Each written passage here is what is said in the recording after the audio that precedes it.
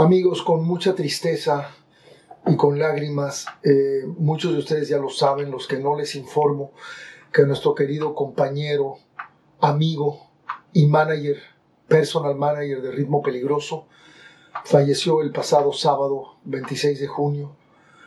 Con mucha tristeza damos esta noticia, nuestro cariño, nuestras mayores condolencias a toda la familia Vázquez. Fue un excelente ser humano, una persona que siempre estaba dispuesta a ir la milla extra por cualquiera de nosotros. Lo vamos a extrañar y la vida de Ritmo Peligroso no será igual sin nuestro querido Lalo. Todo nuestro cariño y nuestro más sincero pésame a la familia Vázquez, y lo mínimo que podemos hacer es dedicar este programa a la memoria de nuestro querido Lalo, que en paz descanse. ¿Cómo está la banda?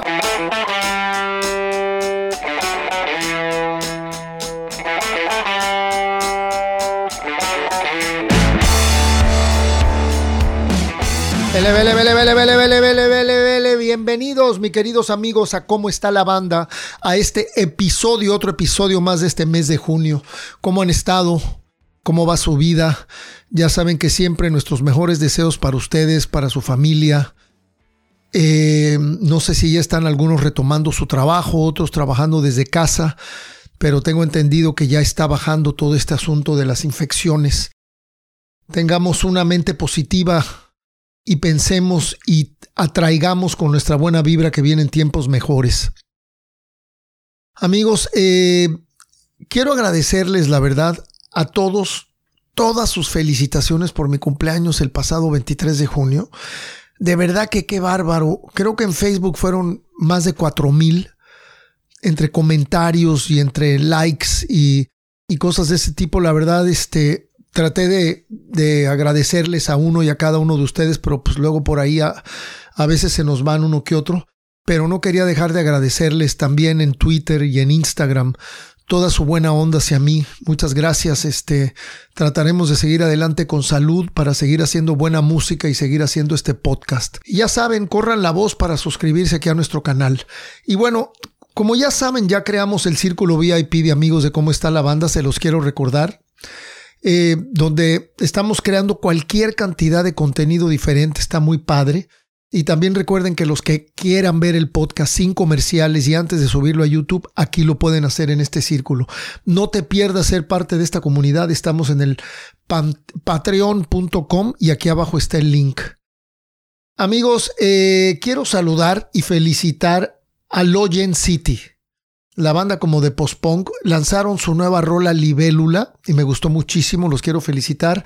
Y también quiero saludar a Oliverio González, que me avisó sobre todas las bandas que forman parte de la Avanzada Jarocha. Parece que hay tremendo talento por allá. Bueno, siempre ha habido mucho talento que yo sepa por allá, por Jalapa y todo, por allá es en el estado en general, pero se anda formando la Avanzada Jarocha que se está gestando en Coatzacoalcos. Casualmente ahí en Coatzacoalcos, con bandas como Lester Crab, Black Rolla, Gen 7, Hey Ansures, Jade y Señor Pescado, por mencionar algunos.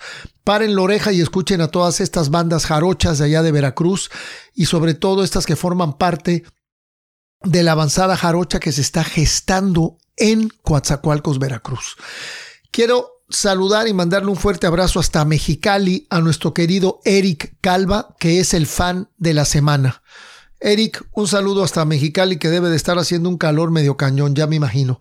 Y amigos, como siempre, nos vamos a unas recomendaciones.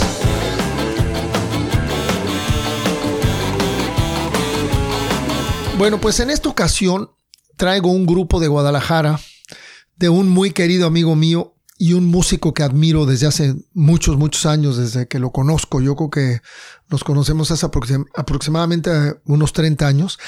Y hablo de Hugo Rodríguez. Bueno, Hugo, yo creo que en todo lo que se involucra hay calidad, ¿no? Yo creo que Azul Violeta fue una gran banda con una gran propuesta musical. Los Yo-Yo Breakers, el proyecto que creó también con Bola Domene, el baterista de La Lupita y obviamente de Rostros Ocultos.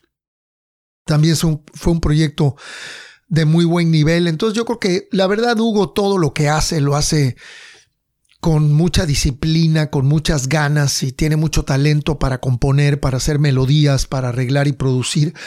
Y su nuevo proyecto que se llama Humo, U-M-O, que espero tenerlos dentro de poco aquí en el podcast, es un dueto que él creó con su colega Samo Madrigal, que toca guitarras, teclados y varios instrumentos. Él pertenece a una banda que se llama Expúrpura, Sweet y dos más. El famoso Samo Madrigal, que en unión con Hugo Rodríguez han creado este proyecto que se llama Humo.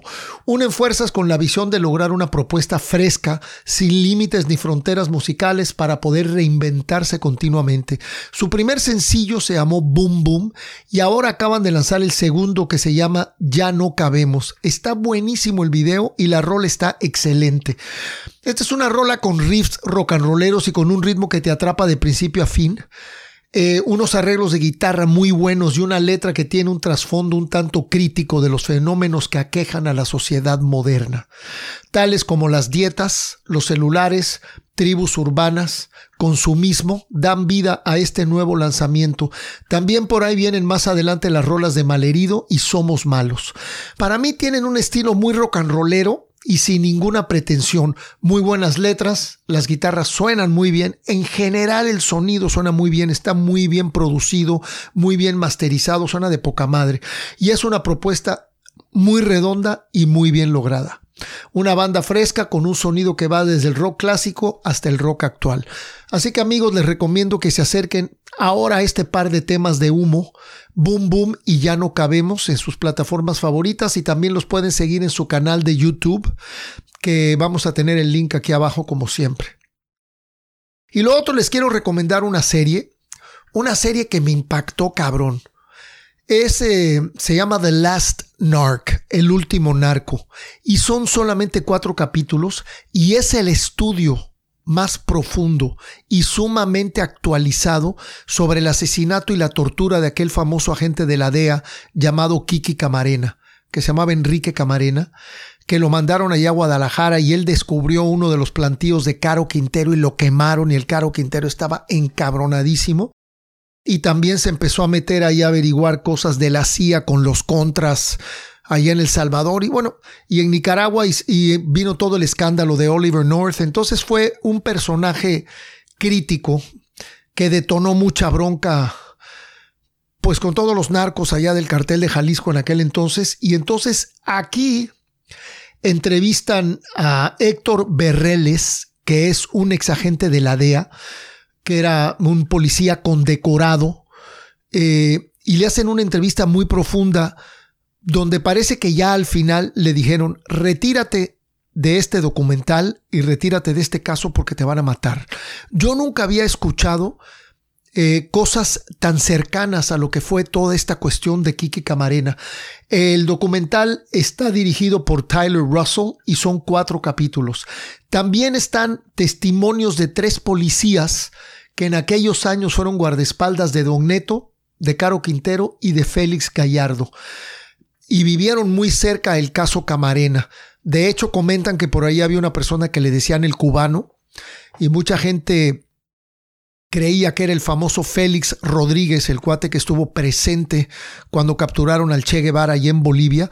Fue un cubano que trabajó muchos años para la CIA y parece que andaba con un seudónimo ahí en esta casa en Guadalajara donde estuvieron torturando al pobre Kiki Camarena antes de que lo asesinaran, pero nunca se le pudo comprobar esto, pero sí decían que había un cubano y creían que era este cuate Félix Rodríguez.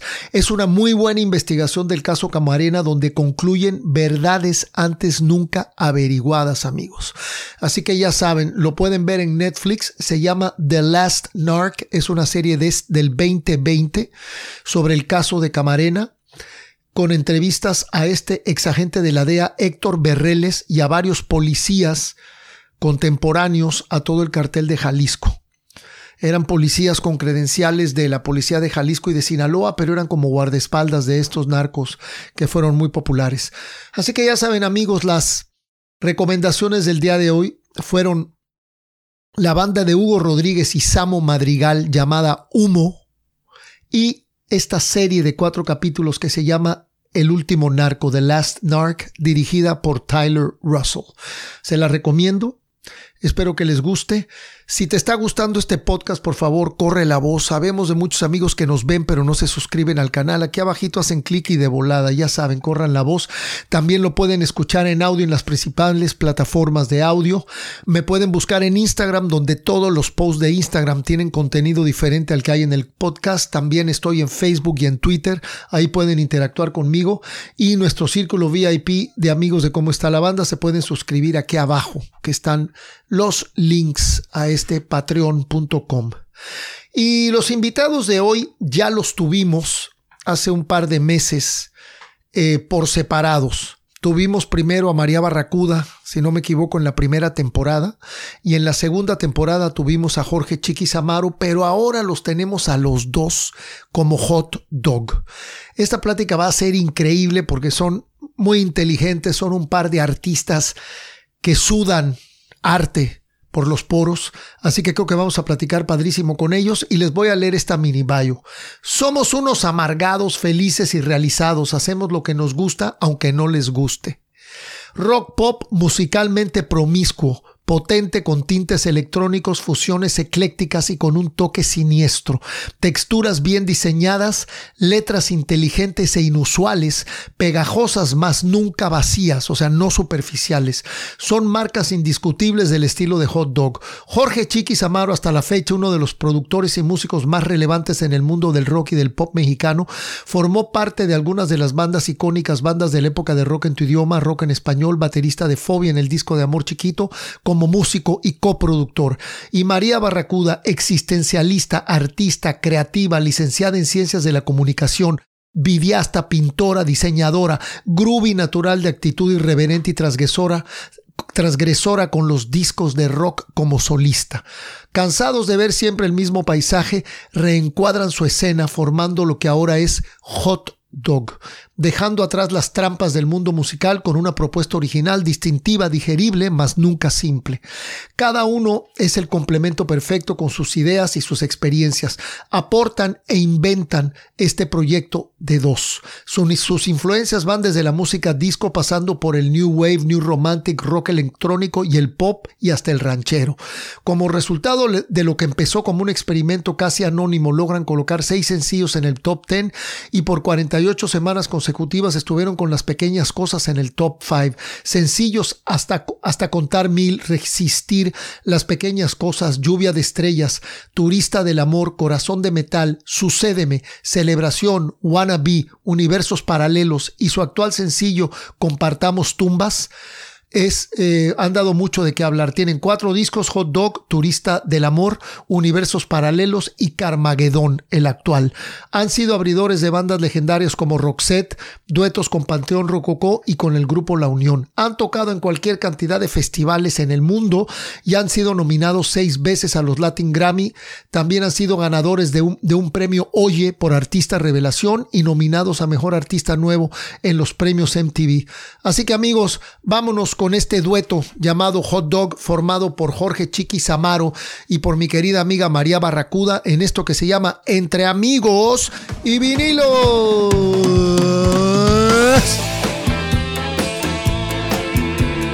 3, 2. Mi querido Chiquis, mi querida María, bienvenidos a Cómo Está la Banda. ¿Cómo están, queridos? Pues muy bien, muy bien. Muchas gracias por invitarnos otra vez. No, pues la verdad que me da muchísimo gusto verlos, pero ahora sí verlos juntos como Hot Dog. Y sé que han estado muy activos, hicieron un streaming padrísimo durante la pandemia y ahora lanzaron hace unos meses un proyecto bien ambicioso que está lleno de arte alrededor, que se llama Catástrofes Perfumadas. ¿Por qué no nos platican un poquito de todo esto, de lo que han estado haciendo durante la pandemia? Porque sé, María, que has estado viajando, han estado grabando y estás viviendo como entre Mérida, Guadalajara y México, ¿cierto? Así es. Bueno, pues llegó la pandemia y yo me quedé como a la mitad de sacar un nuevo sencillo de María Barracuda, pero la verdad lo quisimos esperar todo lo de María Barracuda, entonces pusimos María Barracuda en pausa y nos pusimos a trabajar en Hot Dog y durante la pandemia empezamos a componer esta canción justo antes, que se llama Catástrofes Perfumadas, y que fue nuestro segundo sencillo de esta nueva etapa de Hot Dog. Y el video lo grabamos en plena pandemia, como a los 2-3 meses de haberse declarado pandemia, hicimos este video y la verdad es que fue una experiencia pues única. Aterradora porque teníamos que trabajar con mucha gente y todo, y pues todavía como que no se sabía bien de qué se trataba lo de la pandemia, y no se sabía bien quién se contagiaba, ni quién se moría, ni por qué, ni nada. Entonces estuvo lleno de paranoia, pero también de súper buena vibra. De hecho, tenemos un making of que lo pueden buscar en nuestro canal. No, hay mucho cuidado sanitario, sobre todo, obviamente. Ajá, Hot Dog TV con J. Y bueno, pues es como retomar lo que siempre hemos hecho con Hot Dog, que Hot Dog creo que se divide como en dos partes. Una es obviamente la parte musical y la otra es la parte conceptual, que siempre está basada en películas y en cosas de las que nosotros somos fans, como siempre, no sé, usamos referencias como de Mad Max o de zombies o de vampiros o de terror o de ciencia ficción como vintage, así como Star Trek. Usamos mucho el retrofuturismo y todas estas corrientes pues como artísticas, ¿no? Que existen tanto dentro de la música como dentro de la moda, como dentro del arte en general. Y pues Catástrofes Perfumadas fue un video que hicimos en Guadalajara con nuestra nueva disquera que se llama Gonamor, nuestro director Ian Martin, que además ahí también se desenvolvió otra etapa para nosotros, porque además estamos haciendo el soundtrack de una película para Ian, y yo fui actriz por primera vez en su película, y eso ya es como lo más reciente que acabamos de hacer. Y bueno, pues este video es un video que usa mucho como cartoon, y pues como decimos, como zombies y aliens y todo esto, que casualmente quedó como anillo al dedo por la pandemia, ¿no? Que no fue como planeado, pero tiene un poquito que ver así como con contagios y con cosas así. Claro, no, y además no es un video cualquiera, es un video con una producción bastante decente, ¿no? Con efectos especiales, con animación. Chiquis salen maquillados y salen, pues tú eres como una especie de ¿cómo se llama? De alien, ¿no, María? Los dos salimos de aliens, hubo prótesis. La verdad es que sí fue una producción súper grande y súper complicada, porque hubo prótesis, bailarines, obviamente vestuario. Salió Facundo, que es nuestro amigo de muchos años, el ahora conductor, y pues sí, fue un video súper lleno de arte por todos lados. Qué padre. Y Chiquis, ¿cómo surge la idea de formar Hot Dog? O sea, la carrera tuya, Chiquis, es una carrera sumamente sólida, sumamente prolífera. María, tú sacaste también tus discos como solista. ¿Cómo de pronto surge esta necesidad? Platíquenos el otro día, por cierto, Chiquis, no me acuerdo con quién estaba hablando, porque me han estado pregunte sobre el documental Rompan Todo, ¿no? Y entonces yo les digo que para mí no puede haber un documental de rock mexicano donde no entrevisten a Ricardo Ochoa y a Jorge Chiquis Amaro. Esa es mi opinión.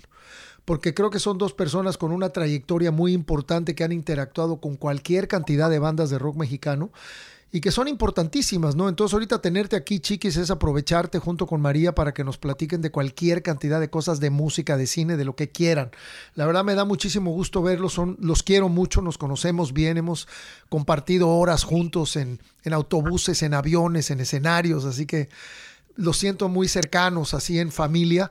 Y quisiera que nos contaran un poquito de cómo comienza todo este asunto, cómo se ponen de acuerdo, cómo deciden de pronto juntar fuerzas y crear este proyecto tan exitoso llamado Hot Dog.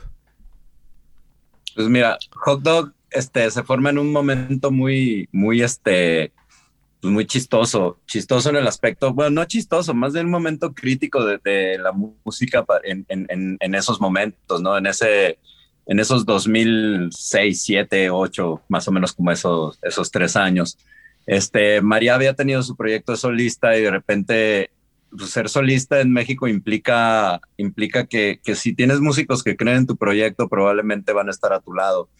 Pues si no tienes dinero para solventarles sus ensayos, te van a mandar a la chingada. Así de fácil. Entonces, tan fácil como que cuando no tienes esos medios, pues tu carrera de solista se ve tornada a tomarse un pequeño break, que fue lo que hizo María, porque de verdad, pues, o sea, creo que la única persona como que entendía el concepto y que quería estar echándole ganas a ese proyecto fui yo, sin menospreciar a los compañeros que al principio sí estuvieron y todo chido, pero pues después, lo que te digo, ¿no? Las necesidades pues hacen que tomen diferentes caminos sin perder la oportunidad de haber arriesgado y no saber qué hubiera pasado. Pero independientemente de qué hubiera pasado o no, cosa que hasta la fecha, pues con María todo ha resultado muy bueno, porque ha seguido, después de una gran pausa, ha continuado con su carrera, con unos videos increíbles, unas canciones únicas, y pues ese talento que la caracteriza totalmente ajeno y totalmente aparte de Hot Dog, ¿no? Pero acá Hot Dog se forma por una cuestión, por una cuestión de una editora, ¿no?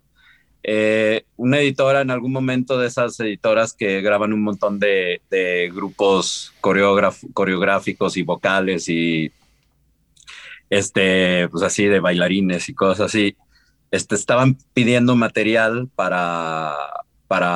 pues para ellos, ¿no? Para grupos, para artistas así de ese género.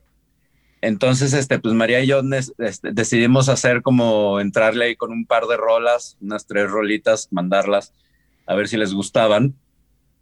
Y pues no les gustaron. Y nosotros cuando vimos las canciones dijimos, oye, pues estas rolitas, la neta es que pues, no les gustaron, pero pues traen onda, ¿no? Y traían como una onda así como pensada pop, pero que no fuera un pop tan natural como el que oyes de todos los grupos estos coreográficos, ¿no? Que es pop pedorrón y así todo como sencillón y todo así teto. Y entonces, pues las letras que había hecho María para este proyecto, la música era como muy new wave, las letras eran bastante dark, happy darks, y entonces pues nos dimos cuenta que había algo ahí, ¿no? Entonces decidimos de repente pues subir a MySpace, en MySpace subir ahí la foto de un perro de trapo horrible y ponerle Hot Dog a estas rolas, porque ni siquiera teníamos planeado hacer una banda, sino que lo pusimos así como, a ver, güey, pues ¿cómo sería un grupo pop con estas rolas? No, pues un nombre sencillo, ¿cómo podría ser? No, pues Hot Dog, y que, pues con J, porque pues estamos en Latinoamérica, y ¿por qué un pinche hot dog, güey? Pues porque el hot dog también es arte, güey, acuérdate de Andy Warhol, que hasta pintaba hot dogs, y pintaba cualquier tipo de cosas, entonces como que nació ahí toda una pachequez, y pues dejamos ahí el MySpace, dejamos ahí las rolitas y nos desentendimos. Estábamos viendo cada quien por su lado qué hacía, o también juntos seguíamos componiendo canciones, María y yo, etcétera, etcétera. Y de repente se nos ocurre volver a abrir el MySpace y nos dimos cuenta que había más de 100 y tantos mil personas ahí, Órale. que ya se habían, sí, así fue como, pues, ¿qué pasó aquí, no? y todo el mundo preguntando que quién era, que esta banda, qué onda. Creo que hasta Alejandro Markovich por ahí nos escribió que si querían productor, que nos querían producir, y él ni tenía idea que éramos nosotros. Nosotros me acuerdo que le contestamos. Que nos ponían así, esas canciones se parecen a María Barracuda, y nosotros sí, contestábamos que no la conocíamos. ¿Quién es esa? Y así, ajá, y pues nos negábamos a nosotros mismos. Y pues a raíz de eso, pues vimos que pues las canciones empezaron a jalar gente. Después quisimos como hacer un poquito más, pues darle un poco más de seriedad a lo que estaba pasando, ¿no? Entonces María pues se conectó ahí con sus amigos de Juárez, un gran director de cine, Ricardo Herrera. Y entonces, pues María, cuando teníamos las canciones que teníamos hasta Contar a Mil, Resistir, y teníamos Lo que digo yo, que eran las 3 canciones como que las que habíamos subido, y El beso, que habíamos subido ahí al MySpace. Y entonces, pues Ricardo se prendió con las rolas y nos ofreció videos gratis, ¿no? Y videos gratis en el aspecto de que, güey, su música está increíble. En el aspecto de que no los pagas. Sí, pues sí. En el sentido de que no los pagas, pero los haces con una convicción de que sabes que algo bueno va a pasar. Después Ricardo terminó haciendo todos los videos de varias compañías de discos de todos los artistas, pero eso es otra historia. Aquí la cosa es que de repente Ricardo, pues cuando le gustó mucho el proyecto y decide hacernos unos videos, obviamente hicimos cooperacha entre los tres, entre María, Ricardo y yo, rentamos un foro ahí en México, en la Ciudad de México, y pues hicimos resistir e hicimos resistir e hicimos hasta contar a 1000, ¿no? Nos metimos ahí un foro a hacer animación, a ponernos en ciertas posiciones ahí para que coincidiera con los movimientos de los pescaditos y todo, que en nuestro primer video... Perdón que te interrumpa. Sí. Estaba de nuestro tecladista Iván González. De hecho, la primera versión de estos videos se hizo con Iván González. Y luego, bueno, ya hubo otro integrante, pero eran como músicos invitados. Pero la primera versión es con él y es muy chistoso porque hay un video en internet, versión Iván, y luego está el mismo video con el otro personaje, que no voy a decir su nombre porque tenemos ahí un issue, pero sí, nuestro primer tecladista fue Iván González. Todo el primer disco él estuvo participando con nosotros. De hecho, tenemos ahora sí de la nueva etapa unos videos que estuvimos sacando de conspiranoicos anónimos, que eran como teorías de conspiración, donde jugamos con el pasado, el futuro y el presente, donde tenemos uno que se llama Efecto Mandela, donde explicamos todo este rollo a modo de conspiración, y estuvimos sacando todos estos videos y retomamos un poquito todo lo que hicimos en el pasado. Como dice Chiquis, todos los videos que hicimos, empezamos con mucha tecnología que ahorita es lo que se está usando, y eso fue en el 2008 que hicimos ese primer video que era green screen, y después ellos pusieron como todos las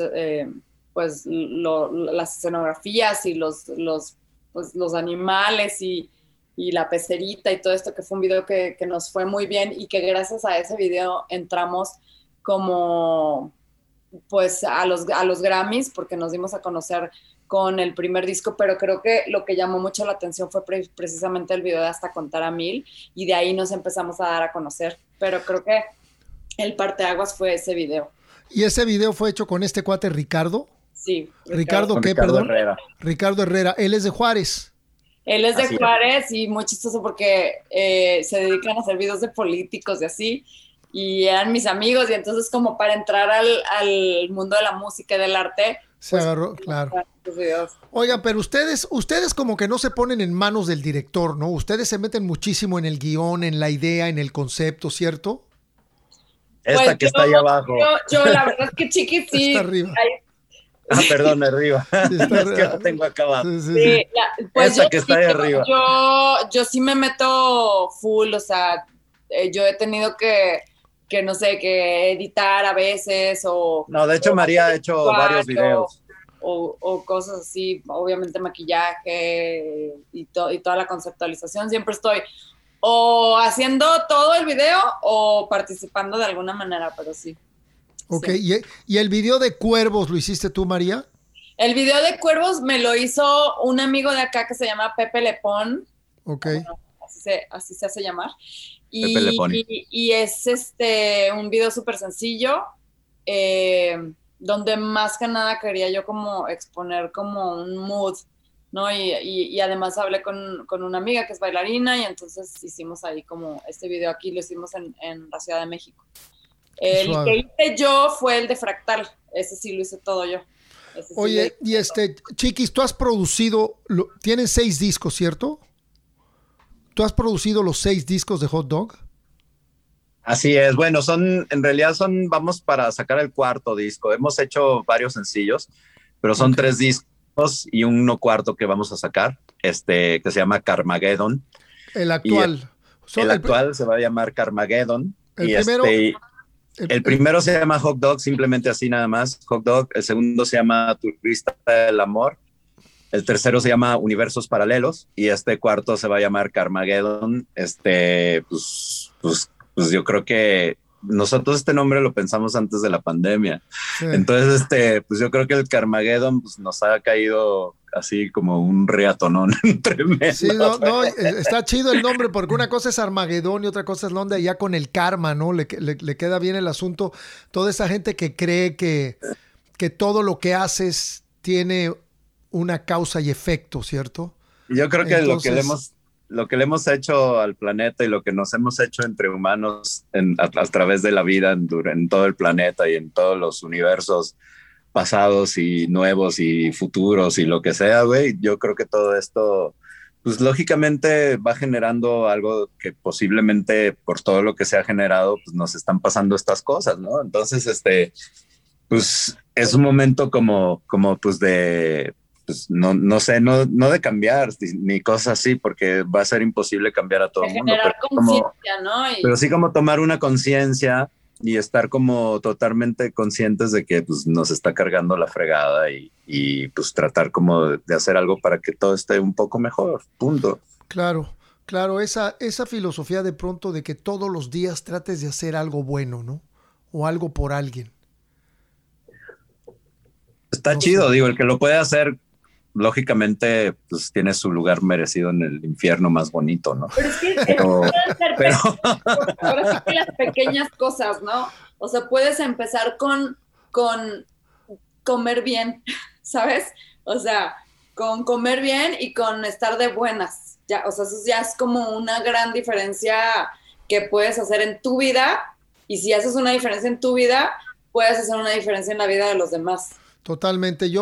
Yo estoy haciendo, bueno, ya desde hace muchos años he tratado de volverme una persona mucho más agradecida que quejona.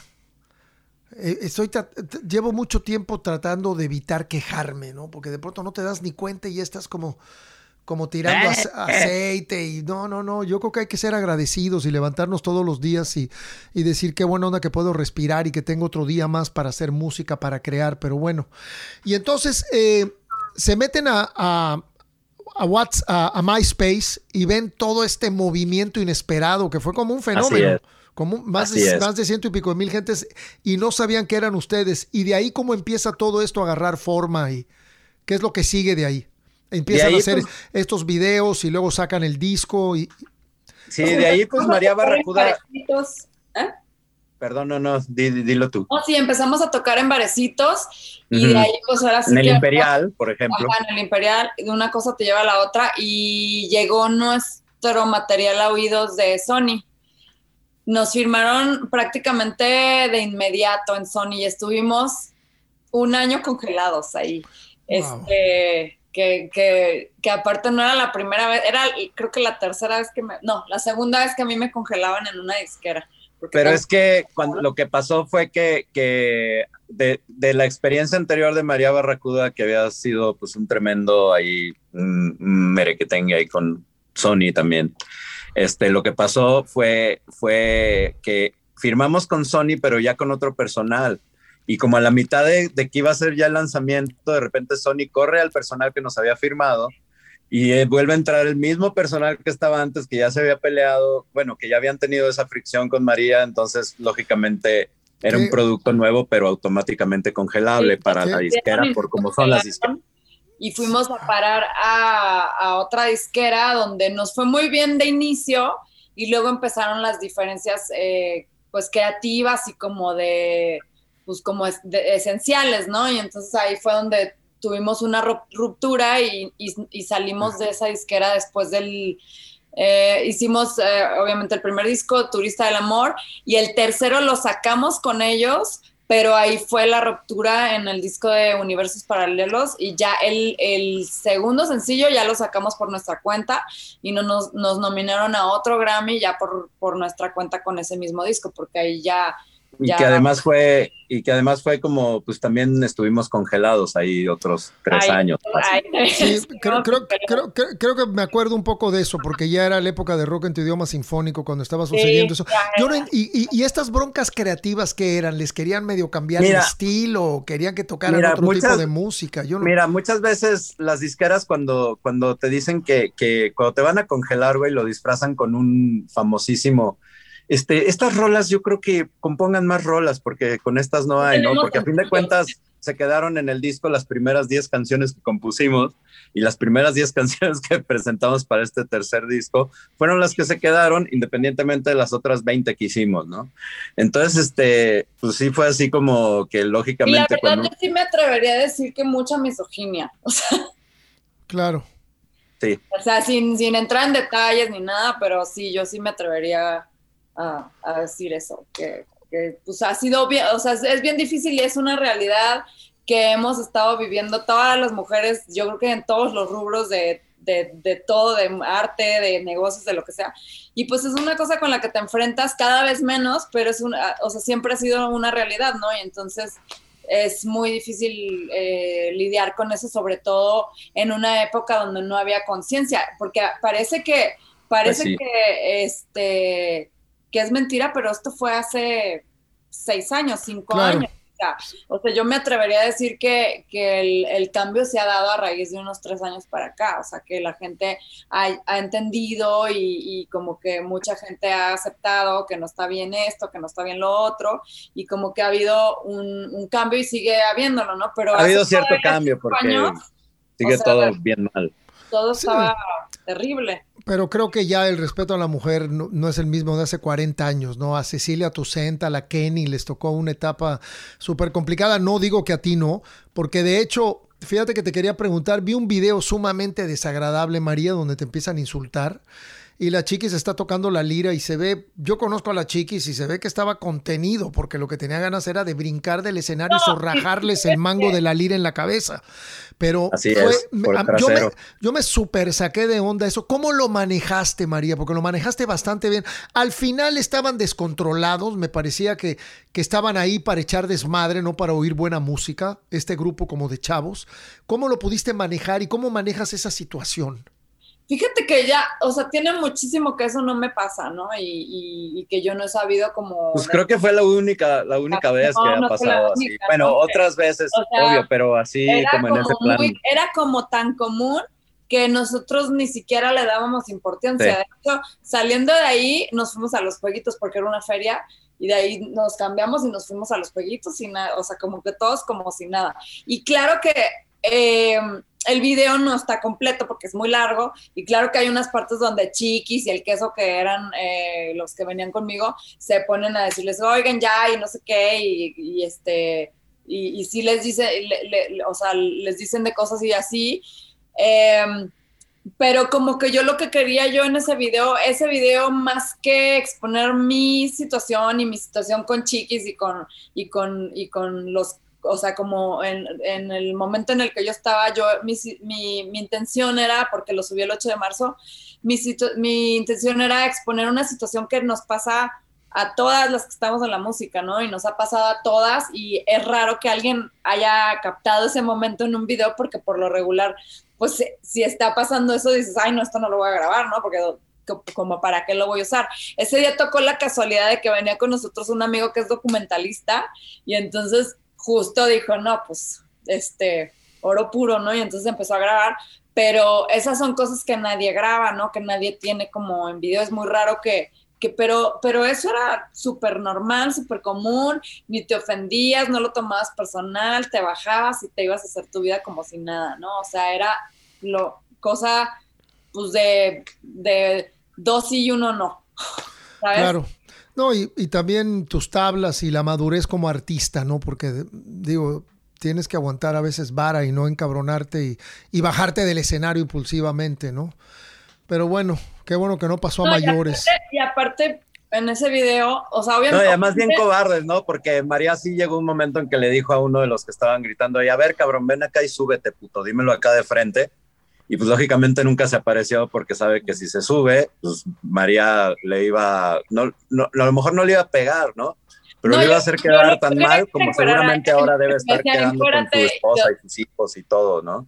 Yo quería Sí. que se encuerara él, pero bueno, nos quedamos porque dentro de toda esa gente que me estaba gritando, pues había mucha gente que también quería oír el concierto, ¿no? Y entonces obviamente cuando pasan esas cosas, te quedas pues por los que sí te van a ver y que sí les gusta tu música y todo, ¿no? O sea, no pueden pagar justos por pecadores. O sea, Claro. si hay gente ¿Y esto, que te y, fue a ver, pues y esto en qué año fue? eso fue en el 2006. Ah, bueno, pues ya hace sus 15 Sí, añitos. Sí, yo creo que cada vez ha mejorado Sí, hace, la actitud Sí, de- eso ajá. ya, del público conocedor, como dice Lora. sí, de hecho, hace poco, bueno, no poco, pero mucho después de eso, hace que como 5 o 6 años tocamos en Chimalhuacán y ni de cerca se portaron así, ¿eh? O sea, se portaron mejor. Sí, mucho mejor. Digo, Qué bueno. al No, principio sí estaban así como de que a ver, y así como medio agresivos y todo, pero conforme fue pasando el show, ya hasta nos pedían las pequeñas cosas y todo, porque teníamos miedo porque tocamos con Molotov, con Las Víctimas, y era un festival como de rock, era el Chimalhua Rock o Rock en Chimalhuacán, una cosa así. Y ujú. y no, al ratito hasta nos pedían, porque era hot dog, no era María Barracuda. Entonces, Ok. el ratito ya hasta nos pedían las pequeñas cosas y todo. Entonces, te digo, ha cambiado mucho, aunque seguramente sigue pasando. A mí ya no me ha pasado y pues espero que la gente respete. De hecho, una de las razones por las que hicimos Hot Dog también fue eso, porque era muy cansado para mí ir a los festivales y que todo el mundo me estuviera aventando cosas o gritando cosas o simplemente como así como de que, ay, ahí viene esta morra y qué flojera, ¿no? Porque también esa es la otra, o sea, si no te gritan, están como de que, ay, o sea, la morra no trae nada, ¿no? Y entonces el último concierto que hicimos, me acuerdo que fue alrededor del 2006, que también, como dice Chiquis, era bien complicado porque yo de solista y pues luego si no se ponen la camiseta contigo y todo. Y entonces nos tocó un festival de rock también en Guadalajara y de repente así de que dónde está el baterista y no sé qué, y el bajista con una actitud así fatal y no sé qué, y el bajista por allá marihuana, no sé quién sabe en dónde, y total que ya salimos y otra vez así me aventaron un zapato y no sé qué, y dije, ay, ¿sabes qué? O sea, yo que tengo que andar, o sea, el público de rock es muy grosero, o sea, la verdad, uno viene a pasársela chido, a exponer tu música y todo, y entonces nos cambiamos al pop, o sea, como que dices, bueno, o sea, el pop también es chido, ¿no? O sea, no, o sea, está como muy estigmatizado, o por lo menos estaba muy estigmatizado, pero a nosotros nos gusta de todo, ¿no? Entonces dijimos, hay que hacer un grupo de pop y ya, ¿no? Cualquier cosa mejor que una oficina. Y entonces nos hicimos de hot dog después de ese concierto. Dije, yo ya no voy a tocar en festivales de rock. Y Chiquis, ¿tú tocabas en vivo con María Barracuda antes de formar Hot Dog? Así es, Ok. así es. Yo siempre fui el guitarrista de María Barracuda, que fue la condición de la que yo le dije, bueno, yo puedo tocar contigo, pero si soy guitarrista, yo no voy a ser baterista de María Barracuda. Órale. Porque pues es una chinga ser baterista, entonces por eso, sobre todo por esas cosas, ¿no? No es lo mismo cargar tu guitarra que cargar unos tambores, güey, o Sí, un cómo millón de no. platillos. Y en esa época, sobre todo, Sí, pues que todavía seguía siendo como esa época de las bandas que tú llevabas tus cosas, ¿no? Y llevabas tus cosas al toquín y tenías que cargar todo y todavía era así bastante punk. Afortunadamente, pues los festivales vinieron a darnos esas comodidades ahora que hay un backline y que hay cosas y que nomás tienes que hacerte cargo de pocas cosas. Claro.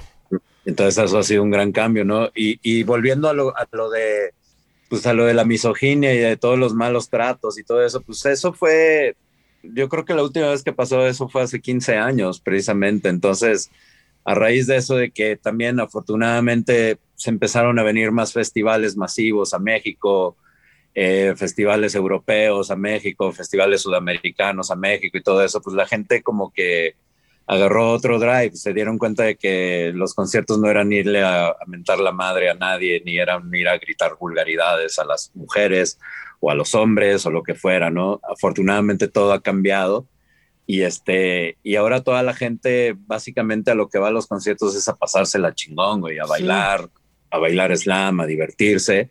Y pues ya desde yo veo que todo ha cambiado tanto y tan chido que sí hay hay una cosa muy civilizada en todos los festivales y en todos los conciertos de ahora, ¿no? No es como la política, que son una bola de animales ahí arrancándose a pedazos todo.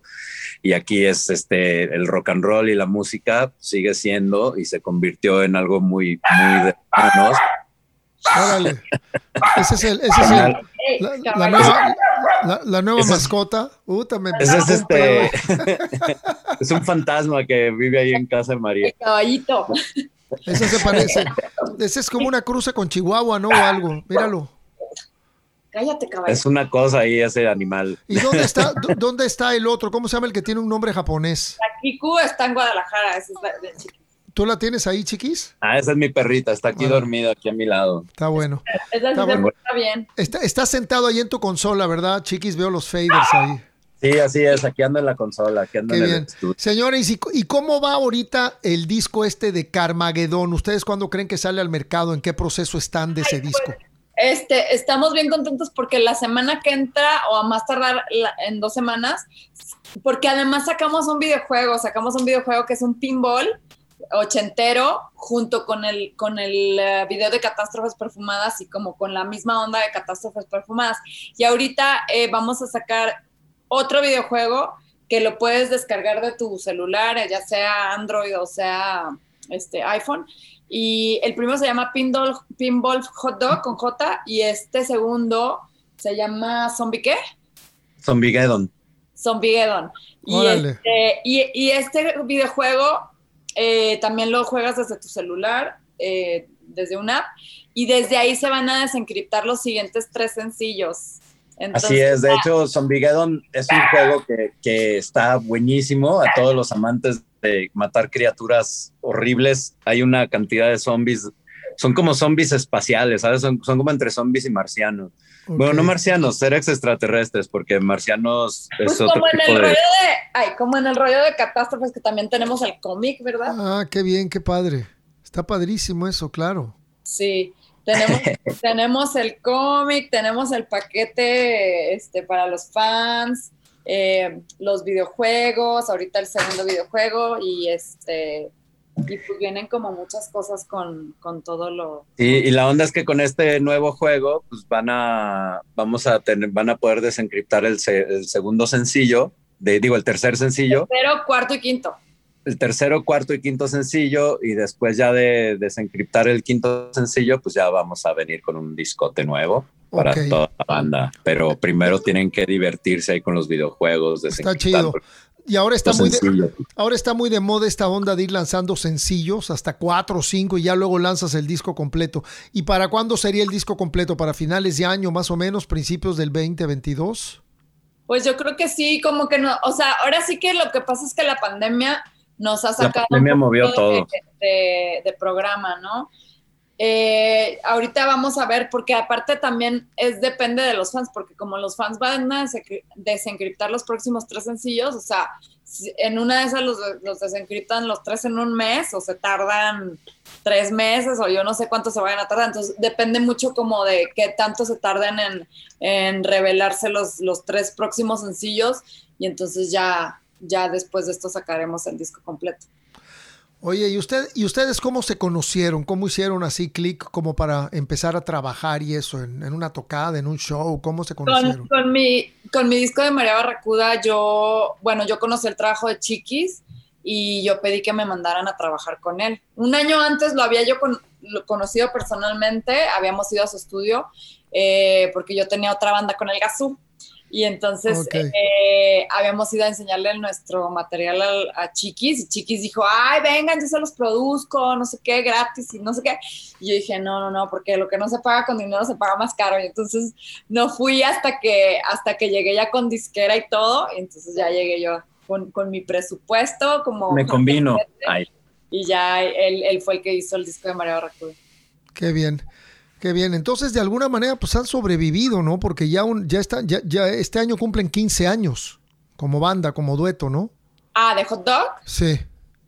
De 2006, al menos eso entendí. 13 años. Bueno, no, o sea, ese año, el primer disco de Hot Dog salió en el 2009. Ok. O sea, sí, pero nos vamos, empezamos a trabajar y todo antes, pero el primer disco salió en el 2009.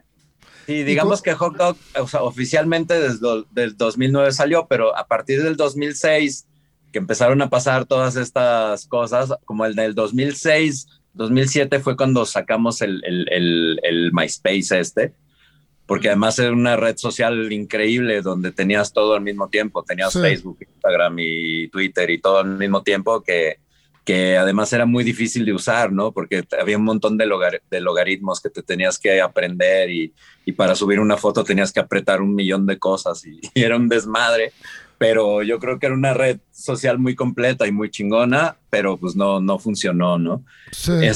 Pero creo que pues eso fue lo que nos hizo como darle más seriedad al proyecto, ¿no? Yo creo que las redes fueron las que fueron impulsando más el proyecto, más que nadie, más que ninguna disquera, más que nada, ¿no? Claro. Y afortunadamente, pues María es una red socialista muy, muy prolífica. Por gusto propio.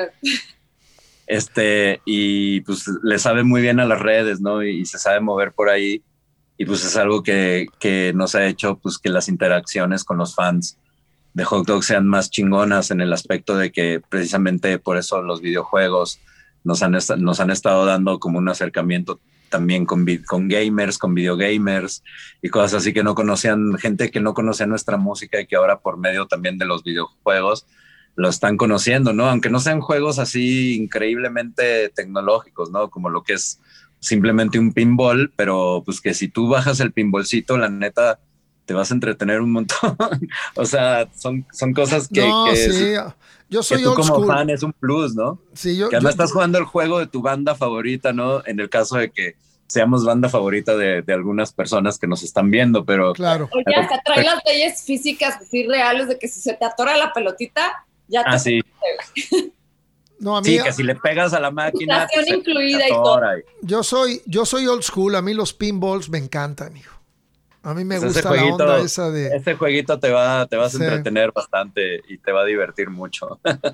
Oigan, y cuando llega la hora de componer, ¿ustedes tienen como una dinámica o simplemente las cosas se van dando de una manera más orgánica? Tú, María, de pronto tienes una melodía, una letra y la compartes con Chiquis y juntos la convierten en una canción. ¿Cuál es más o menos la dinámica de composición de Hot Dog? Pues siempre decimos que usamos el sistema randómico de composición porque no tenemos ningún sistema. Claro. Entonces sí, es random, así de que como vaya saliendo, o sea, igual y Chiquis me manda una música, yo le pongo melodía y letra, o yo le mando una melodía y él le pone, o sea, random. Padrísimo. Sí, yo estoy de acuerdo con eso. Yo tampoco creo en el formulismo, ¿no? Y muchas veces siguiendo un patrón. Exacto, había maneras de componer, o sea, podías componer con un piano, con un bajo, con una guitarra, con una batería y todo. Afortunadamente, con María, pues, María es una persona que todo el tiempo se le ocurren melodías y tiene un cuaderno demoníaco en el que siempre está aterrizando letras y cosas. Más que letras, como anota cosas de su vida, no sé, cualquier babosada que nadie tiene permiso de checar mis cuadernos y les he dicho a mis amigas así, o sea, si me muero, vengan por mis cuadernos y quémenlos todos. Sí, porque son como diarios, ¿sabes? Y en esos diarios pues, hay un montón de... O sea, yo jamás he visto un cuaderno de ellos, de esos, porque pues la verdad los tiene bien escondidos, por lo mismo que acaba de decir. Pero lo que sí te puedo decir es que cuando de repente esta María no está hablando o no está echando desmadre o no está regañando a alguien o no está, qué sé yo, güey, cualquier cosa y está muy calladita, es porque un pinche cuaderno de esos malditos se está llenando de cantidad de babosadas o de cosas ahí que quién sabe qué bola de cosas y animales exóticos transitan ahí por su cerebro, ¿no?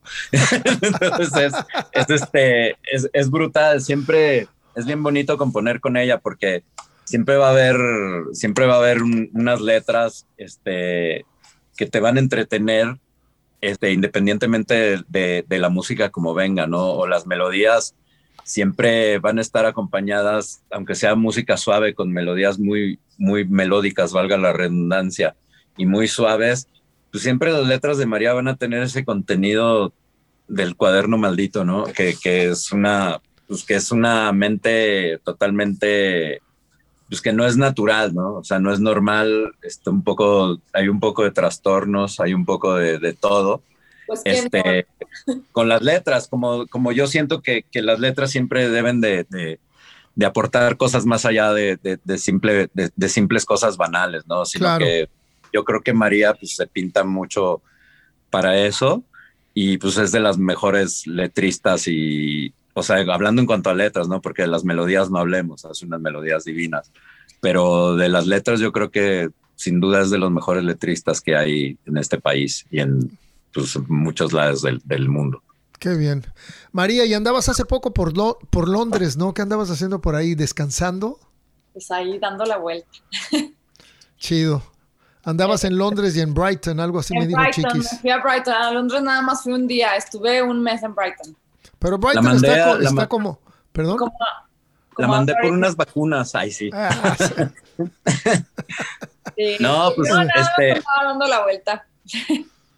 Brighton se fue a dar el rock and roll, pero aprovechamos para hacer un video muy bonito. Ok. Sí.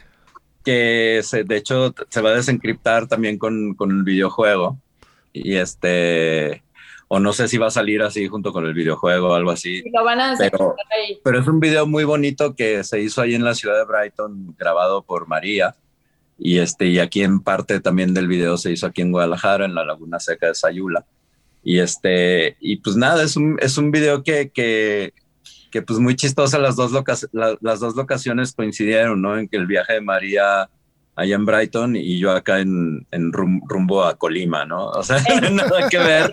Fue un día que me salí a patinar ahí al mar, porque hay como una escena de patines ahí fuerte, ¿no? Entonces, cuando llegué, había neblina así, pero haz de cuenta que iban a llegar así Nosferatu y sus secuaces, ¿no? Entonces dije, no, o sea, esto lo tengo que grabar. Entonces me regresé a la casa por todas mis cosas y llegué y así de que en 20 minutos, porque aparte ya era bien tarde, ya tenía como 45 minutos de sol y así en 45 minutos grabamos ahí el video y la verdad es que quedó increíble. Había yo estado grabando otras cosas porque de hecho este video y el que sigue los grabé allá y los vamos a combinar como con cosas así de acá y así. Pero ese video así surgió que llegué y dije, no, es que esto está alucinante porque pues ya ves que allá cuando hay neblina. Que es muy seguido. Hay mucha neblina. Que, bueno, por lo menos cuando yo fui nada más fue el único día que me tocó. Oye, Brighton es como el Acapulco de los londinenses, ¿no? Y es una playa... Yo me acuerdo, está como 1:20, ¿no? De Londres, una cosa así. Sí, está como a 1:30 por ahí. Sí, y llegas y la arena son rocas, hijo. O sea, tú estás acostumbrado al Pacífico de México, una cosa así. Y llegas y es una playa, es un lugar que tiene, no sé, María, cómo lo percibes tú, pero para mí es un lugar muy mágico, aunque la playa como playa, pues está muy chafa, ¿no? Pues es otro mood, ¿no? A mí muy diferente. ¿Te acuerdas de la película de Lost Boys? Claro. Haz de cuenta que yo sentía que estaba como Lost Boys 2021. Con el Kiefer Sutherland. Y sabes que en Brighton también filmaron escenas de Cuadrofenia, la película de The Who, ajá. Que de hecho sale Sting. ¿Se acuerdan cuando sale Sting como de Bellboy, claro, que carga unas maletas? Y claro, eso es en un hotel en Brighton. Pero bueno, qué padre que anduviste por allá y qué bueno que van a poder integrar imágenes de ese viaje a sus nuevos videos. Padrísimo. Sí, de hecho ya también empecé a hacer una cosa que eran los Alien Diaries, que era como parte como de todo el rollo de esta producción, que traemos lo de las prótesis estas de aliens y todo, y era como un poquito retomar como una perspectiva como de alien, como de turista, ¿no? Que ves cosas nuevas donde todo el mundo ve rutina, ¿no? Entonces, como pasearnos por las calles y una narración, de hecho están en inglés y no ni siquiera soy yo la voz. Entonces los Alien Diaries también fue una cosa que estuve haciendo por allá. Se podría decir que ustedes se complementan perfectamente como artistas, ¿cierto? Sí, yo creo que sí. Sí. Yo creo que sí. Yo creo que la sinergia que hemos logrado, con todo y los jalones de greña y todo que llegan a tener todas las bandas. Claro. Y porque acá, aparte de jalones de greña como compañeros de grupo, pues también son jalones de greña como productor y artista. Y también son jalones de greña como productor y artista en el caso de que es bien difícil de verdad estar produciendo a tu propia banda, güey, porque tú no tienes una perspectiva desde afuera, como en determinado momento la puede llegar a tener María, y siempre a veces son discusiones como, pues muy de productor aferrado, que yo tengo la razón, pero cuando te pones a hurgar en toda la razón que tiene María, te das cuenta que tú, como productor dentro de tu propia banda, estás completamente equivocado, güey. Entonces, sí. Entonces está bien chido porque yo creo que muy pocas bandas pues pueden tener como esas dos cosas a la vez, ¿no? Que te puedas producir, pero también puedas saber qué estás haciendo bien y saber qué estás haciendo mal a la hora de autoproducirte, ¿no? O sea, entonces, pues sí es como bien importante, pues, esa sinergia que hay entre los dos, porque pues a mí, pues ella me ayuda mucho a refrescarme constantemente, ¿no? Ella siempre está, en la búsqueda constante de sonidos nuevos y cosas nuevas visuales, y pues yo digamos que soy un poco la persona que le da el sonido a todo eso que ella ve y a todo eso que ella puede llegar a aterrizar en su mente, ¿no? Yo simplemente lo sonorizo lo que está pensando, y o sonorizo lo que estamos pensando juntos, o sonorizo sus letras, o sonorizo sus melodías, y ella a la vez, pues me cuenta las historias de la música que yo hago, del sonido que yo emito, pues ella le construye una historia a un arreglo musical que yo haga, ¿no? Entonces, pues yo creo que cuando funcionas así, de esa manera, pues es que, pues sí a lo mejor nuestros cerebros ya no funcionan tan bien, qué sé yo.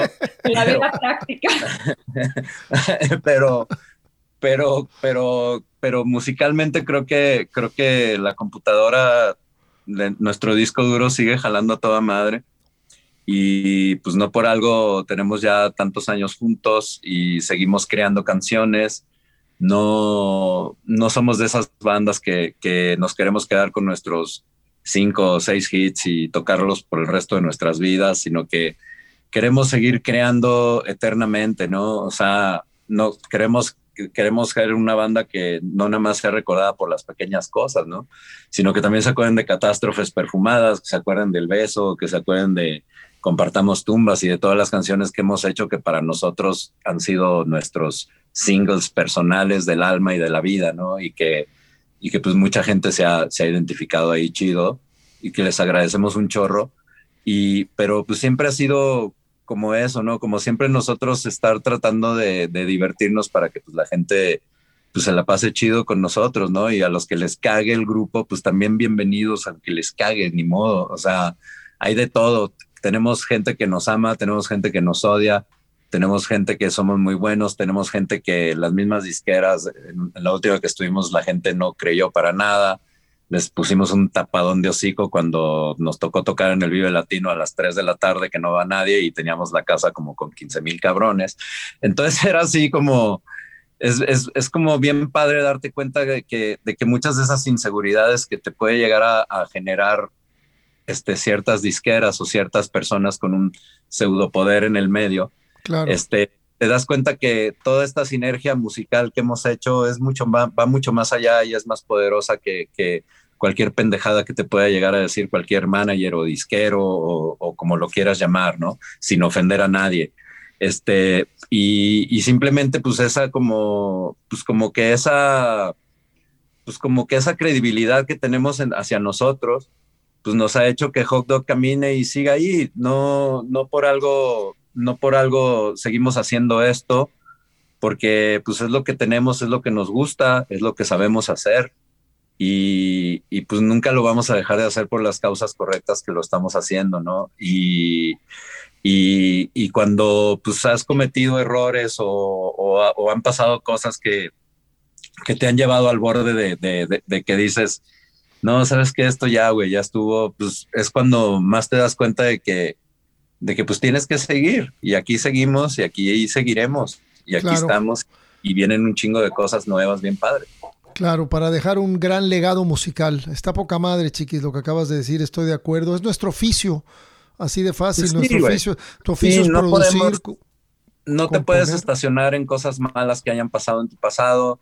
No, es como yo no me podría quedar estacionado en que alguna vez toqué con Fobia y por broncas con algún manager o con algún personaje del grupo o whatever, y no me puedo quedar estacionado en las redes sociales mentándole la madre a ese grupo o a ese Claro. manager o mentándole la madre al pasado o cosas así, ¿no? Yo creo que tu deber como músico, como artista, y eso mismo siempre me lo ha dicho María, ¿no? Yo todas estas cosas, pues las he aprendido de María, porque ella siempre ha sido así, ¿no? O sea, dice, güey, ya, o sea, todo es ahora, lo que importa es ahorita, no puedes estar enojado toda la vida, no puedes estar triste ni reclamándote a ti mismo, ni al pasado, ni al presente, ni al futuro, cabrón. O sea, tienes que simplemente olvidarte de todo y tratar como de que todos los días sea un día nuevo para que puedas estar nuevo y crear nuevo siempre. Entonces, pues es lo que tratamos de hacer, ¿no? Y es una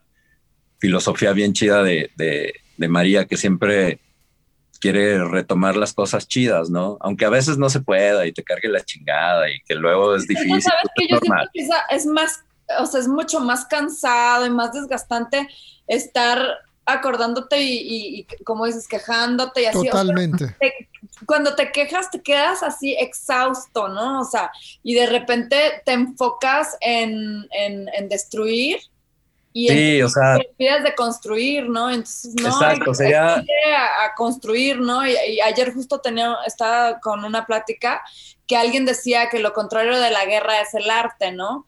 Y pues la lógica siento que detrás es porque la guerra es destruir, ¿no? Y el arte siempre será construir, ¿no? E inventar cosas nuevas y pues como dar el salto cuántico de hacer algo que no existe, ¿no? Que eso es increíble.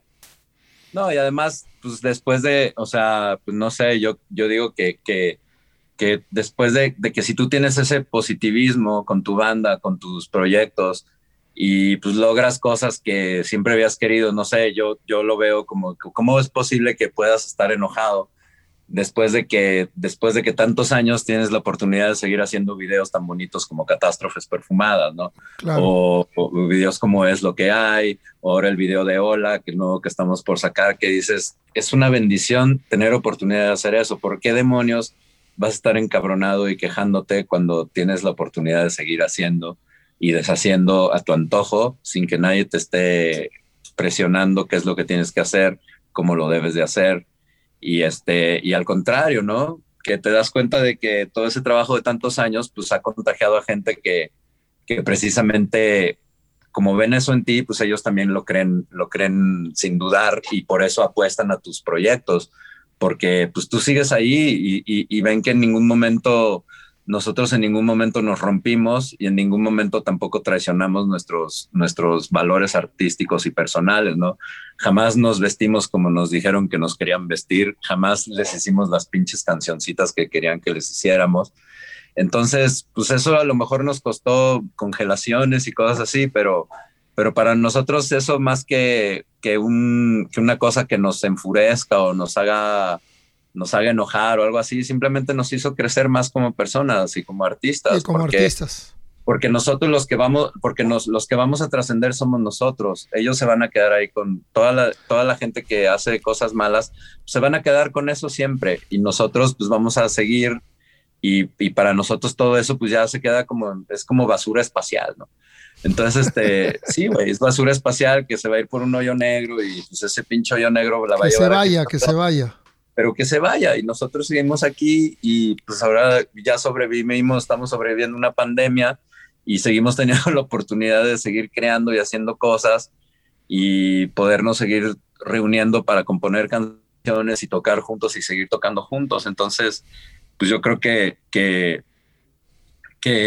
pues a pesar de todo lo malo, no ha sido tan malo. al contrario, ha sido todo muy bueno y pues creo que estamos muy bendecidos de poder seguir haciendo esto y seguir haciendo lo que nos gusta y poder seguir viviendo de lo que nos gusta, aunque con la pandemia sí hay que admitir que está cabrón, porque no ha habido tocadas, no ha habido cosas, pero la verdad nos ha hecho crecer. El 4. Así es, pero nos ha hecho crecer de otras maneras, ¿no? Entonces, claro, por supuesto, sí, yo estoy de acuerdo con ustedes, me encanta todo lo que has dicho, Chiquis, me parece bien positivo, me parece que es una filosofía muy positiva que se captura y se nota en la música de ustedes, en lo que están haciendo. ¿Sabes que yo nunca voy a entender por qué las disqueras firman a un artista y después lo quieren cambiar? Pues mejor no lo hubieras firmado, güey. O sea, si lo importante de un artista es su esencia, su propuesta musical, ¿para qué se la quieres cambiar? Mejor no lo hubieras firmado, porque si lo firmas, respétalo. Oye, Piro, yo siempre digo que es como los novios. Te conocen y se enamoran de ti por cómo eres y luego te quieren cambiar. Sí, pues fácil, exactamente, algo así, medio machista el asunto. Y eso de que la gente cree que, no, ahora que nos casemos vas a ver cómo va a cambiar. Mira, vamos a hacer pura de árabe. Ahora que nos casemos se va a volver peor y no sabes lo que te espera, cabrón. Oigan, y están listos para este próximo 4 de julio en la Feria de León, que vamos a estar juntos ahí en Rock en tu idioma eléctrico. Felices.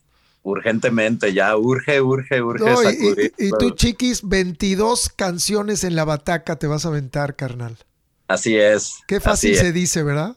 Pero está cabrón. Pues es una chinguita, la verdad, es una chinguita. Espero llegar a la 15ª.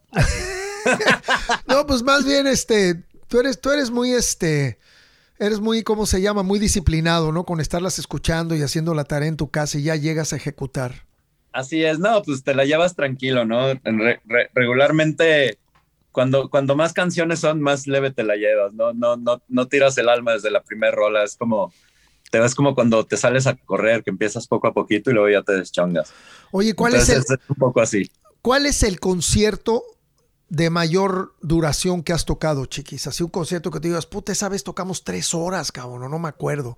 ¿Cuál ha sido un concierto así que de veras te acuerdas de que tocaste?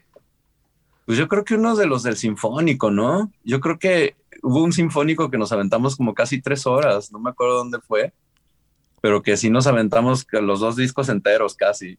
Y entre choro y choro eran como 3 horas y sí me acuerdo de haber acabado así. Creo que, no sé si fue un Palacio de los Deportes o algo así que hicimos con el Rock Sinfónico, ¿no? Y también con Fobia recuerdo que pues algunos conciertos sí eran así, también duraban como 2 horas, así, pero creo que con el Sinfónico es cuando más largo ha sido un show. Hemos dado shows de 2 horas y media, fácil, sí. O más. No, ya es un rato como baterista estar tocando ese tiempo. Cuando hacíamos el show que nos echábamos 10 rolas eléctricas y luego ya entraba todo el Sinfónico, ese sí era, vámonos recio. Ahí sí se siente el rigor de las horas tocando, ¿no? Pero bueno, no? la batería es un instrumento que afortunadamente tú decides qué tanto te quieres cansar, güey. O sea. Claro, no, es cierto. Y yo creo que si tienes que ir y sabes que tienes que estar machín tocando 20, 25 canciones, pues no te vas a desaforar en las primeras 5 porque ya al rato ya no vas a tener condición, ¿no? No, y mucho menos cuando en las primeras 5 canciones te ponen las más rápidas de tempo, ¿no? Claro. Entonces es como, ¡véate, cabrón! Entonces tienes que empezar al revés, como que va todo así.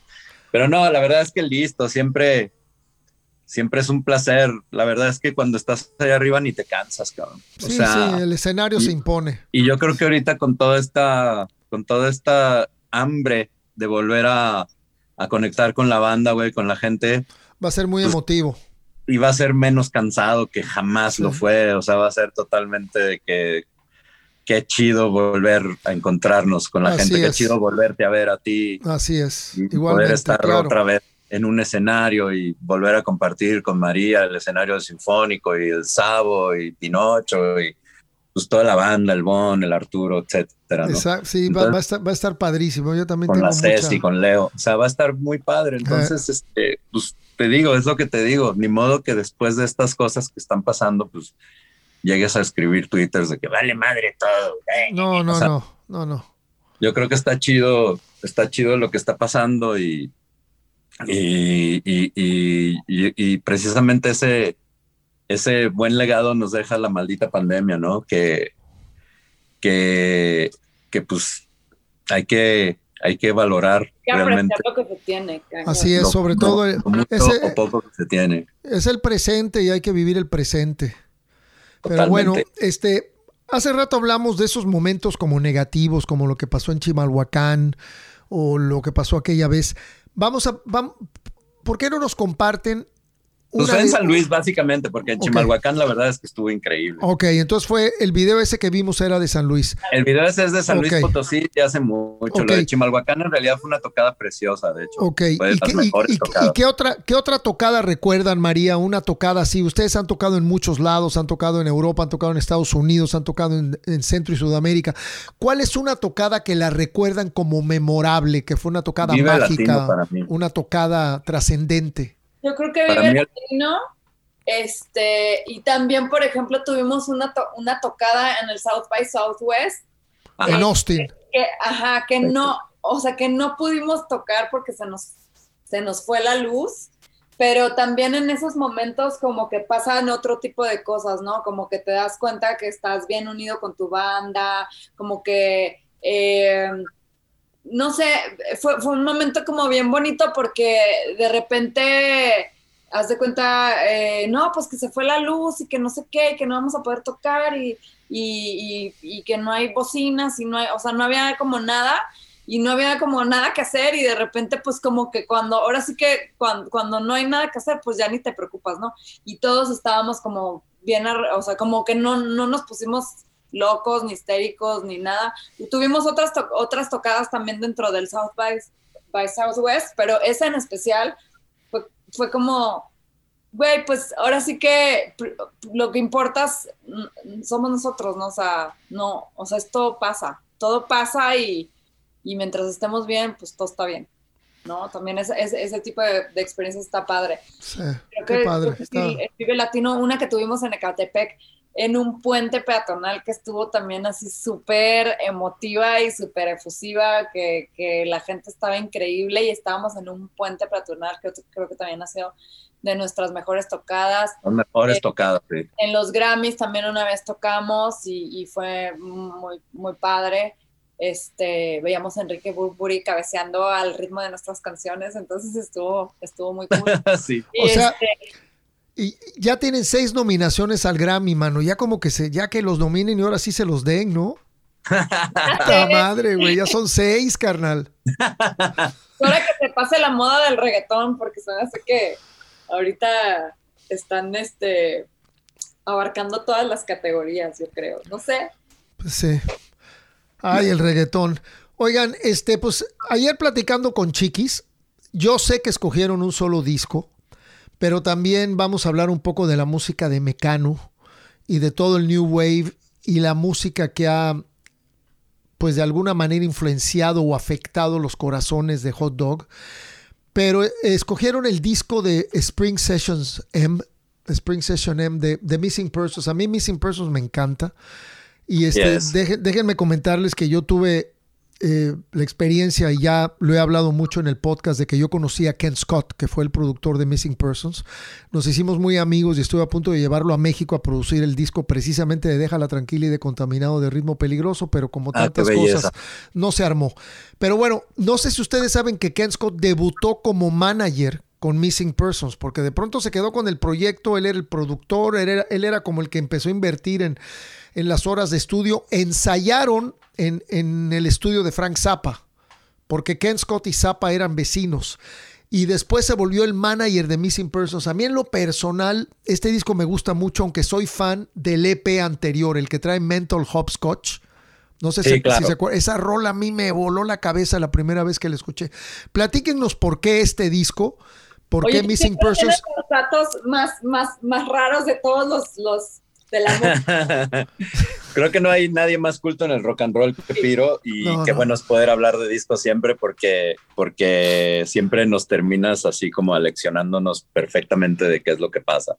Bueno, la verdad es que escogimos Missing Persons porque, o sea, Missing Persons es un parteaguas de todo el New Wave que hubo con grupos de chavas. O sea, gracias a Missing Persons estoy seguro que existe No Doubt.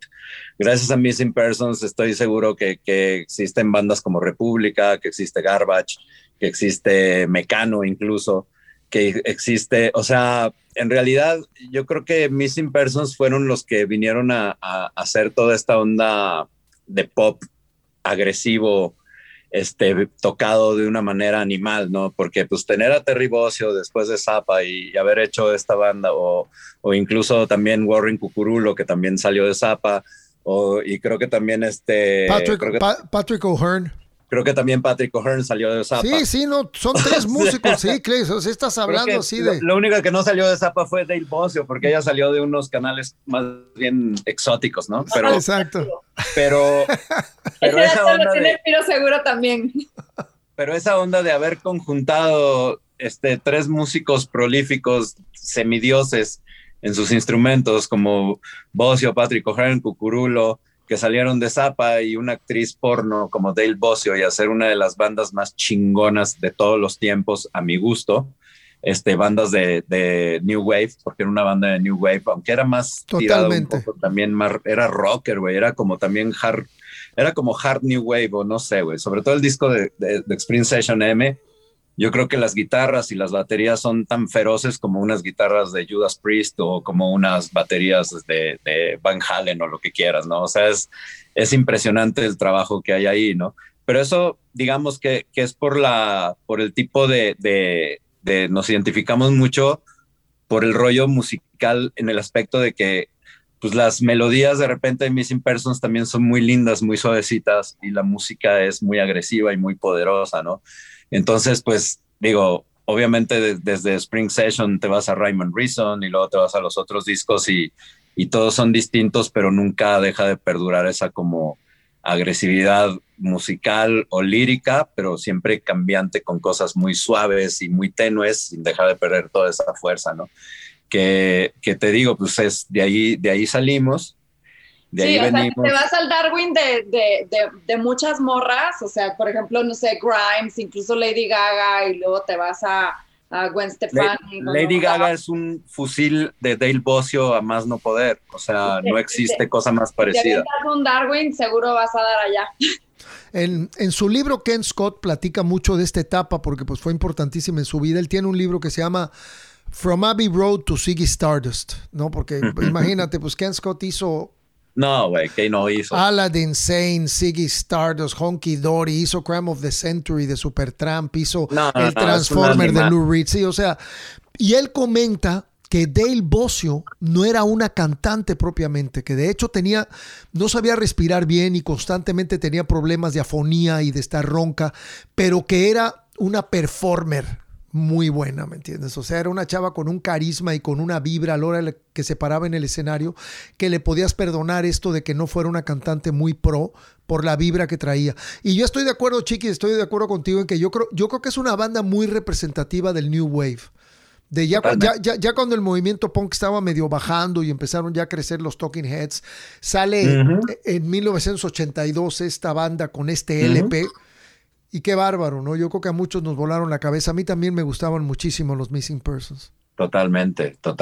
Y mira que o sea, es toda esa escuela de los B-52, de Blondie, de Devo, de todos estos, ¿no? Que eran toda esa camada de banda, Flock of Seagulls, que era como el hermano de Dale Bozzio.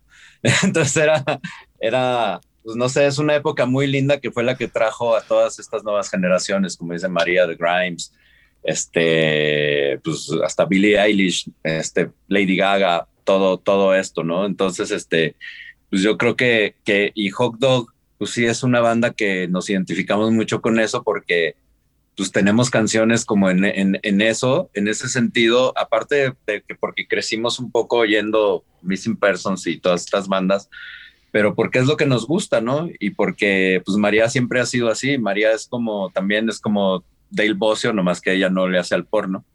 Y a lo mejor debí porque me hubiera ido mejor.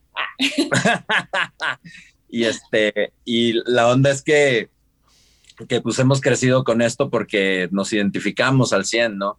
O sea, Mecano, por ejemplo, es otra banda que yo creo que la mayoría de gustos culpables poperos de todo el mundo, que se dice muy metalero y muy así, a mí nomás el rock y lo demás son niñerías y no sé qué. Yo creo que Mecano era muy rocker, era muy punk, era muy pop, yo creo que Mecano tenía también todo ese tipo de revolturas, ¿no? Que además Mecano, pues también había bandas de pop muy importantes europeas como The Corrs, que yo creo que también Mecano agarró mucho de los Corrs. Y también, pues yo creo que Hot Dog también tenemos influencias de bandas como The Corrs. Sí, como que, bueno, como que Mecano es una onda como mucho más oscurita, ¿no? De que por ejemplo, me remonta a un grupo un poco más reciente, no nuevo, pero no como Mecano, como los Cranes, que me recuerda mucho esa vibra de Mecano, que es los una Cranes, claro. Súper suavecita y una música súper oscura encima de esa voz y me recuerda mucho ese primer disco de Mecano, donde era un mood bastante oscuro con una voz súper delgadita y súper suavecita y con una personalidad de una mujer como andrógina muy fuerte, ¿no? Así es, era también un poco como esta chica también canadiense, que yo creo que fue una muy buena influencia también para Hot Dog, que es esta Jane Siberry, no sé si la ubican. Jane Siberry es una chica canadiense que tiene por ahí un video en YouTube que se llama Map of the World, que lo recomiendo mucho. La ubico porque Chiqui siempre me la enseña, así que mira, sí debo bailar. Pero que es que era Jane Siberry, yo creo que Mecano estudió mucho a Jane Siberry antes de hacer Mecano.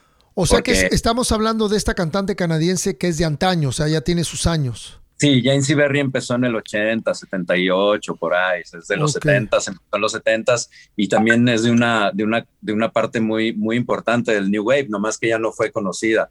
Fue más o menos un efecto como lo que pasó que no tiene nada que ver con el New Wave, pero pues Robbie Williams nunca pegó en Estados Unidos, ¿no? Y sin embargo en Europa y en México fue uno de los madrazos más grandes de la historia, pero en Estados Unidos nunca pegó. Bueno, con Jane Siberry yo siento que Jane Siberry pudo haber sido B52, Divo, Missing Persons también en Estados Unidos, pero tampoco sucedió. Yo me enteré de Jane Siberry porque en algún momento de las parabólicas, que no tenías acceso a la televisión canadiense, programas de musicales más que por parabólica, pues en casa de una prima, pues afortunadamente nos pudimos ver un programa de videos canadiense. De repente estaba un concierto de esta chica dando un performance que yo dije, esto es Mecano, nomás que en canadiense, ¿no? O sea, ¿Te acuerdas de Much Music, la competencia de MTV, que era el canal donde trabajó Marcelo Lara precisamente en Canal 11? Claro, por supuesto. Yo ahí aprendí muchísimo de música canadiense. Muchísimo. Qué buenas bandas habían. No, había unas bandas increíbles, ¿no? Comenzando por The Band, etcétera, Rush, etcétera. O sea, y María, ¿cuál sería tu disco favorito de Mecano, si es que tienes uno? El primero. Bueno, no sé si es el primero, el de Ahí viene el sol. Se llama el que trae maquillaje. Ajá, ese es mi favorito. Tiene como un rollo así oscuro muy particular. Okay. Sí, yo creo que también ese. Y ahorita que estamos comentando esto de New Wave, Hot Dog podría ser una banda de New Wave. Totalmente. De hecho, nosotros nos consideramos una banda de New Wave. Totalmente. Incluso nuestro último sencillo es totalmente una canción New Wave. Nuestro penúltimo sencillo antepenúltimo sencillo que fue Compartamos Tumbas, pues es New Wave. Tenemos otra canción que es Planta Caníbal, que son, pues en realidad lo que hacemos es New Wave, o sea, y nos gusta mucho porque precisamente el New Wave es como esa música que puede llegar a ser tan agresiva como el punk sin serlo por los sonidos, pero que de todas maneras te da chance como de con las letras poder ser muy agresivo o muy benevolente dependiendo cómo lo quieras tomar, ¿no? Entonces eso es lo chido del New Wave y que además pues nunca va a pasar de moda, porque yo veo que The Weeknd, que es la banda más nueva, de las bandas más nuevas y más exitosas que hay en todo el planeta ahorita, The Weeknd, pues hacen New Wave. Entonces, no hacen reggaetón, afortunadamente hacen New Wave y es bien chistoso que que pues te das cuenta que las bandas nuevas que están pegando con tubo y que son las más prolíficas y todo, hacen música New Wave, pero incluso con estructuras ochenteras, ni siquiera manejan las estructuras de ahora, ¿no? Que es como un coro largo y un puentecito y otra vez un coro largo y se acabó la canción, ¿no?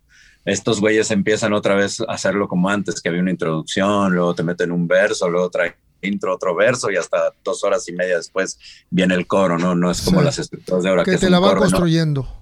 Exactamente, entonces está bien chido pues, saber que mucha gente está haciendo eso, ¿no? Como San Vincent también, que está haciendo mucho New Wave, mucha música disco, pero como retorcida, renovada, que a fin de cuentas es como, pues es como un... Todos están reciclando el pasado. De San Vincent, la vi en las masterclass de estas que están por ahí, y platica porque que se puso San Vincent precisamente para no tener un nombre de mujer, porque la gente no escucha música con nombre, o sea, bueno, en ese momento, ¿no? Entonces, sí. No, además, ¿sabes? Toca la lira re bien la chava, ¿eh? Porque es muy, muy buen guitarrista, la San Vincent. No, sí, es brutal. O sea, hay gente muy talentosa, sí. Brutal, ¿Escuchaste el disco que hizo con David Byrne? Hace como unos 15 años, creo, que hicieron un dueto. Brutal. Muy bueno. Oye, entonces, bueno, de alguna manera, tanto Mecano como Missing Persons pues tienen cantante mujer, ¿no? Pero eso que comentabas del New Wave, obviamente ahí podemos meter muchos artistas que comenzaron bajo el movimiento punk, pero se volvieron más sofisticados. Como bien mencionaste a Divo, obviamente Joe Jackson, Elvis Costello, y todos tienen un sello, todos los escuchas y sabes inmediatamente que son ellos, ¿no? Lograron verdaderamente un sonido muy propio, ¿no? XTC, Siouxsie and the Banshees. XTC para mí ya son... Siouxsie and the Banshees es también otro ejemplo, ¿no? De lo que agarramos mucho en Hot Dog, ¿no? Yo creo que Siouxsie también es alguien... Siouxsie, ¿cómo se dice en Estados Unidos Siouxsie? Siouxsie. Que me regañaron ahora que estuve allá en las Inglaterras que es Susie and the Banshees. No, Siouxsie and the Banshees. La X se pronuncia, que yo la sepa se pronuncia la X. ¿Y en Inglaterra es Susie? Fíjate, a lo mejor el inglés que te dijo ese era chino, güey. Es que tú sí. Era un chino que llegó a vivir ahí a Brighton, güey. No, a mí Susie, el primer disco de ella, cómo me gusta ese disco, mano. ¿Cómo se llama el que... Ay, que sale como la mano esta? Sí, pero es el primero, tiene un nombre que... No me acuerdo. Sí, ya no es igual los... Pero el Peep Show es una brutalidad, güey. Y el Kaleidoscope, me gustaba mucho también. Me gustaba mucho. Es que yo creo que ahí también hay un tipo ahí involucrado que se llama Budgie, que es una... Era su novio y era su baterista, y ellos crearon también un dueto. ¿Te acuerdas cómo se llamaba ese dueto que tenían? Ah, sí, claro. No era The Animals, era de algo así como yo tengo el primer EP de ellos, mano. ¿Cómo se llamaba? Que salen Budgie y sale ella como una tribu, como si fueran unos salvajes de una tribu africana, una cosa así. Sí, no me acuerdo ahorita. Creatures, ¿no? The Creatures, las criaturas. Eso. Sí, The Creatures, brutal, güey. Está padre esto de no hablar de un solo disco, y es algo que me interesa mucho hacerlo en el podcast, de a veces no ser tan lineal. Cuando alguien me proponga algo así como lo que propusiste, Chiquis, de no clavarnos nada más en uno o en dos discos, sino hablar de diferentes artistas y de diferentes discos, también me pareció muy padre, ¿no? Es que todos esos artistas tienen tanto en común que sería como imposible mencionar uno solo, ¿no? Porque así como estaba también XTC, estaba Oingo Boingo, y estaban The Tubes, y estaban los Romantics, y estaba X, y estaba, pues no sé, o sea, estaba Felix and the Cats. O sea, había una cantidad, estabas tú, cabrón, con tu Dangerous Rhythm, que eran muy punks, pero también traían mucho New Wave de por medio. Y entonces, pues no sé, estaba la Kenny, güey, que también en determinado momento era muy New Wave. Pero tú también empezaste a tocar en esa época. O Yo sea, empecé a tocar en esa estabas época. bien chamaco tocando ya la bataca con bandas de como Mask o Kenny, etcétera, ¿no? Sí, estaba ahí con todos los, pues eran los mentores, era la escuela que había, tenías que estar ahí con los que sabían, ¿no? Porque pues definitivamente eran los que sabían, tú nomás Así eras es. un pedazo de idiota. ¿Se acuerdan de Anabela, la cantante de una banda que se llamaba Bow Wow Wow? Claro. Qué bárbaros, que eran los 3 músicos de Adamant y el Malcolm McLaren se los quitó al Adamant y formó Bow Wow Wow, que el baterista no tocaba con contratiempo, acompañaba con puro tambor y con platillos. No sé si te acuerdas Con de eso. Puro tambor Chiquis. y platillos, sí. Tremenda banda. ¿Los has oído, María? No sé, o sea, me suenan, pero creo que no los conozco. Estoy seguro que sí los ha oído, pero bien tribales, traían una onda increíble, Bow Wow Wow. A mí me gustaban muchísimo. Estaba muy chido. Hasta la fecha me gustan mucho, los oigo bastante todavía. Japan, güey, también. También, claro. O sea, hay una cantidad, es una cantidad en verdad, o sea, sin dejar de mencionar a Thomas Dolby, Howard Jones. No, hombre, qué bárbaro. O sea, había mucha tela de donde cortar en el tremendo. Y había muchos artistas que en verdad, pues es toda la influencia, o sea, son definitivamente es música con la que, pues, no sé, yo crecí desde chavito, independientemente de que alguna vez hablamos de Paul Simon y cosas así, pero eso es otro rollo. Eso es como algo más personal, pero así en general, de lo que te acuerdes de las fiestas, de los conciertos y todo eso, pues esa era la música que escuchábamos, ¿no? Hace rato mencionaste Oingo Boingo. Yo tuve la oportunidad de verlos en vivo porque Tito Larriba, los Plugs, que Tito era como mi carnal de allá de California, nos invitó al lugar que estaba por allá por Risida, ahí como en el valle, que se llamaba el Country Club. Ajá. Y ahí abrieron los Plugs y luego salió Oingo Boingo también. Qué tremenda banda. El Danny Elfman, mano. Qué músico y qué cantante. Exactamente. Nada más y nada menos que Danny Elfman, ¿no? Sí, ¿no? El escorero y soundtrackero más cañón de los últimos tiempos. Así es.